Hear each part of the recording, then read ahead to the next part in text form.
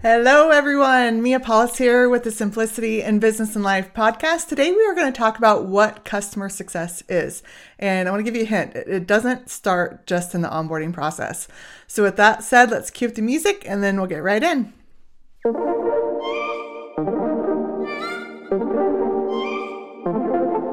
No, it doesn't have to be so hard. No, it doesn't have to be so hard. Business and life made simple. All right, so funny story. I thought today's topic was on customer experience, not customer success, until about 15 minutes ago. So this is good because this is the way business works sometimes, is you have to be willing to adapt and change and know and feel confident in the things that you know. And that way you can talk about them and sometimes I think it comes out hopefully more genuine and not as scripted. Not that I script my lives, but I do write notes and things like that. So I'm really kind of pulling out from some deep research I've done in the past that I haven't looked at in a while. So it'll be cool to just pull from my actual what I'm feeling and experiences that the customer success is. And then you guys can go Google it and see if I'm even remotely right. No, but it's cool because the topic I was going to talk about was around customer experience. And I think it actually is good to actually talk about customer experience first and kind of lay the framework of what that is. So much of like our vision for the company that I have is around simplifying the human experience through business. And when I talk about the human experience, it involves the customer experience, the employee experience, and the strategic partner experience, which includes like your vendors and things like that. And I always talk about the holistic balance of all those and how the experience of all of those combined is what makes your business do well and get the reputation it needs. And so with that, the customer experience is really one that I talk about often.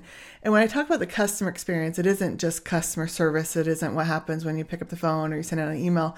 It's the journey that is really a full revolving circle. Like a while back, I had done a lot of research on customer experience and the different frameworks or diagrams or Venn diagrams, whatever you want to talk about, that are out there.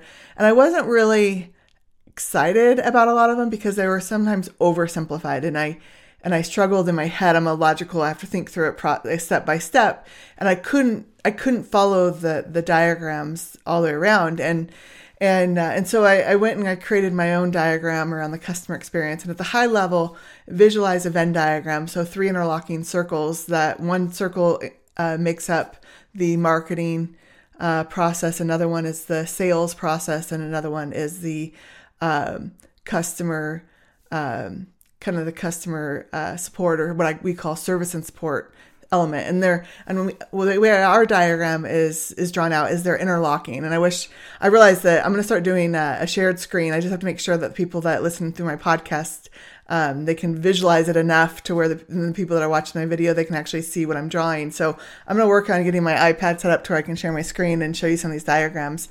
But envision 3 interlocking circles, so an actual Venn diagram. And the way I look at it is so important for departments to talk to each other anymore. So the marketing department and the sales and the service and support department need to be interlocking. They need to know what each other are working on and what they're doing. And I think about our service and support department that actually does a lot of work, that does the work for our customers, and how much marketing stuff they do and how much sales stuff they do, because it just made sense that they started to do a lot of the actual work because they're so involved with the customer.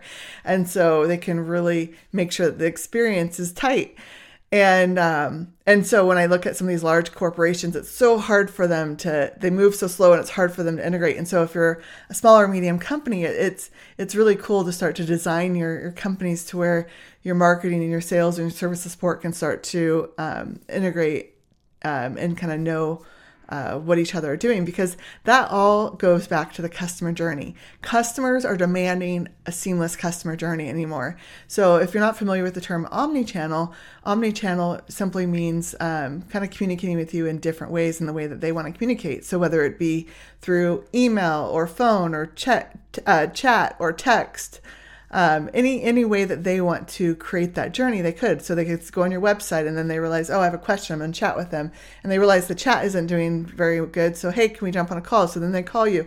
Like, you can literally walk yourself through a journey And you as a customer can create that journey. So that experience is what I look at as the customer, kind of the customer experience, is that journey that is kind of mapped out for them. So when we talk about customer success, I kind of look at it as almost one more level up. Like you're going into a deeper reason of how can they be successful with my product or service, and not even product or service, because even if you have a product, really what you're doing is you're solving a problem or giving them some kind of result.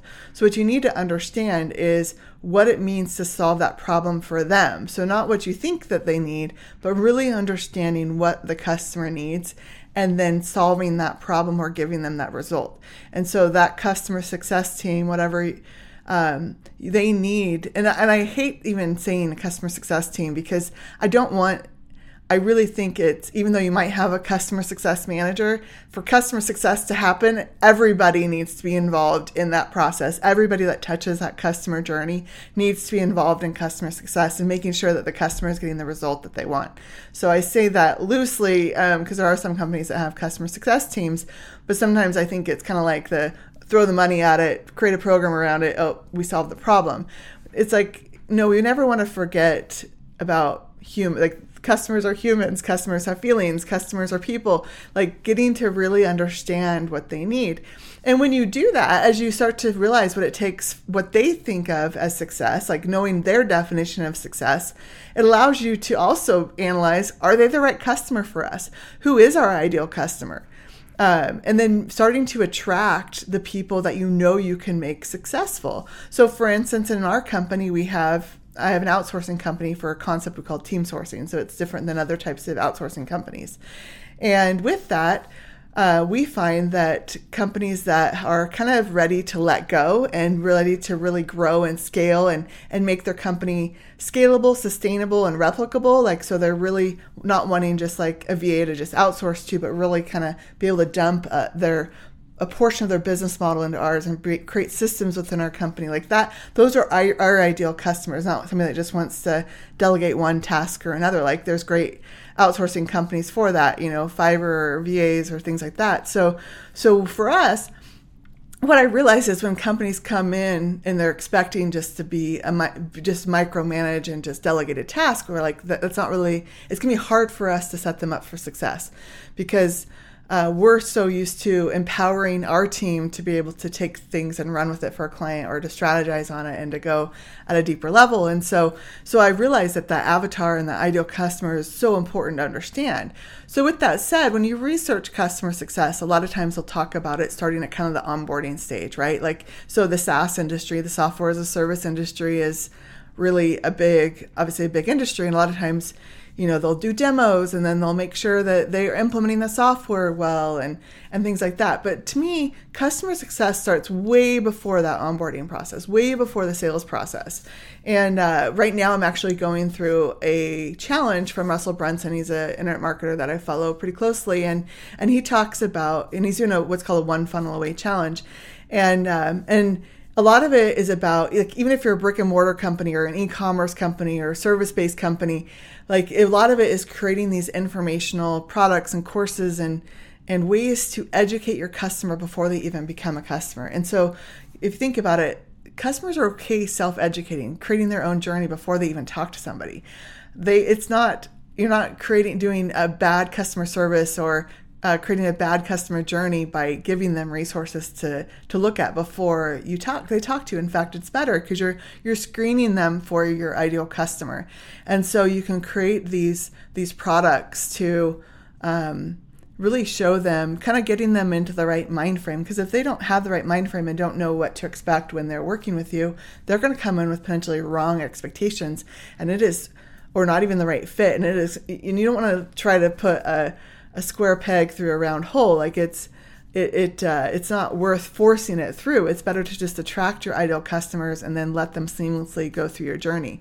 And to me, that is the best way to have customer success. So to do that, back up a while back, I had read a book. It's called They Ask You Answer, and it's been a while since I've read like the details of it. But the concept was great. It was around the concept of, as businesses, we are all media companies. It is our job to educate our customers and to answer any question, whether it be about competitors, pricing, what to expect, onboarding process, whatever it is, like put it out there on the internet. And this is something that we're working towards. And I know we have a lot to still put out there, but I know in my back of my mind, it's like, okay, we got to get our act together, make sure we're adding more of the stuff, because the more that customers can educate themselves. And like right now, I'm building out a funnel to where I can walk them through making sure that the ones we're attracting as leads are our ideal customer. And so based on the products that I'm selling, we'll attract the right ones. And so I just think that customer success is first filtering out the right customers, right? And making sure that you have the right ones. Otherwise, you're trying to appease to too many types of people, and you're not able to really create a succinct journey for them. And with that, you're not going to ultimately have them have success. So at the end of the day, it is doing whatever it takes, giving them the tools, the resources, the support to be successful with your product or service or result, the problem you're trying to solve. And so with that, we have to be willing to look at the whole big picture from the time that they're literally just a stranger on your website, and then the time that they become a lead and a prospect, and then now they're through the sales process and they're onboarding now with you, and then they're going involved with your customer service, and then you want to figure out ways to delight them, which are ways that they didn't expect. To me, that's a big part of it. Is like you have to meet their bare minimum needs for sure, but then another part of it is delighting them in ways that they didn't expect. So whether it's sending them chocolates at Christmas, like I'm not saying all these things, but you know your customers and be like, what's something that we've met their bare minimum needs, and you have to do that, or else when you delight them, they're just going to be turned off. So meet their needs, and then figure out how to delight them and really catch them off guard. And then when things go wrong, I mean, we're all imperfect, companies are imperfect. So when you do have something happen, they're more willing to forgive and keep you on as a vendor. Because I think so many employees and vendors and customers are all like, well, they don't care about me, so I'm not going to care about them. But I think we need to start to do a paradigm shift and actually change that, where we care about our vendors, we care about our customers, we care about our employees. And when that happens, I think we'll start to see hopefully a shift where it's not just in it for me kind of thing, and we're actually helping each other out. So then once they become that, what's the cool thing that happens when you are able to show them their level of success is they now become an advocate for you. And this is where it gets cool, because now the marketing and the sales process is so much easier because you have them telling other people about what you do. And so that's why customer success is so critical, and why you have to start it way earlier than the onboarding sales process. When you just Google customer success, you'll see a lot about step number 1 is onboarding, and then making sure that's good. And I think honestly, it needs to start way before. Make sure that you're educating them and you're screening to the point where you're attracting the right ideal customers for you. So hopefully that was a little bit different angle than you've typically heard for customer success, and really kind of my take on it and the way I look at it. I always try to not get so caught up in jargon or words or structure where I forget that these are just people. Like they just want their needs met. And so at the end of the day, don't try to put that emotional barrier between you and your customers. Like truly get to feel what they want and what success again means to them. So hopefully that was helpful, and hopefully it was valuable, knowing that I just created this on the fly because I prepared the wrong thing. And just so you know, I obviously prepare my topics ahead of time, or my team does, and just little quick ways to simplify business and not have to think about it. Like I always know if my team gives me my topic, I know I have to go live on this date. Like I don't get to back down. I have to keep going, and so it's that level of accountability for me. So even though I didn't prepare the right topic, it's great because it's good to do these things that are outside of your comfort zone. So with that said, do something uncomfortable today. So, all right, I will see you guys next week. Follow me on my socials at Miss Mia Paulus, and I will see you soon. Bye.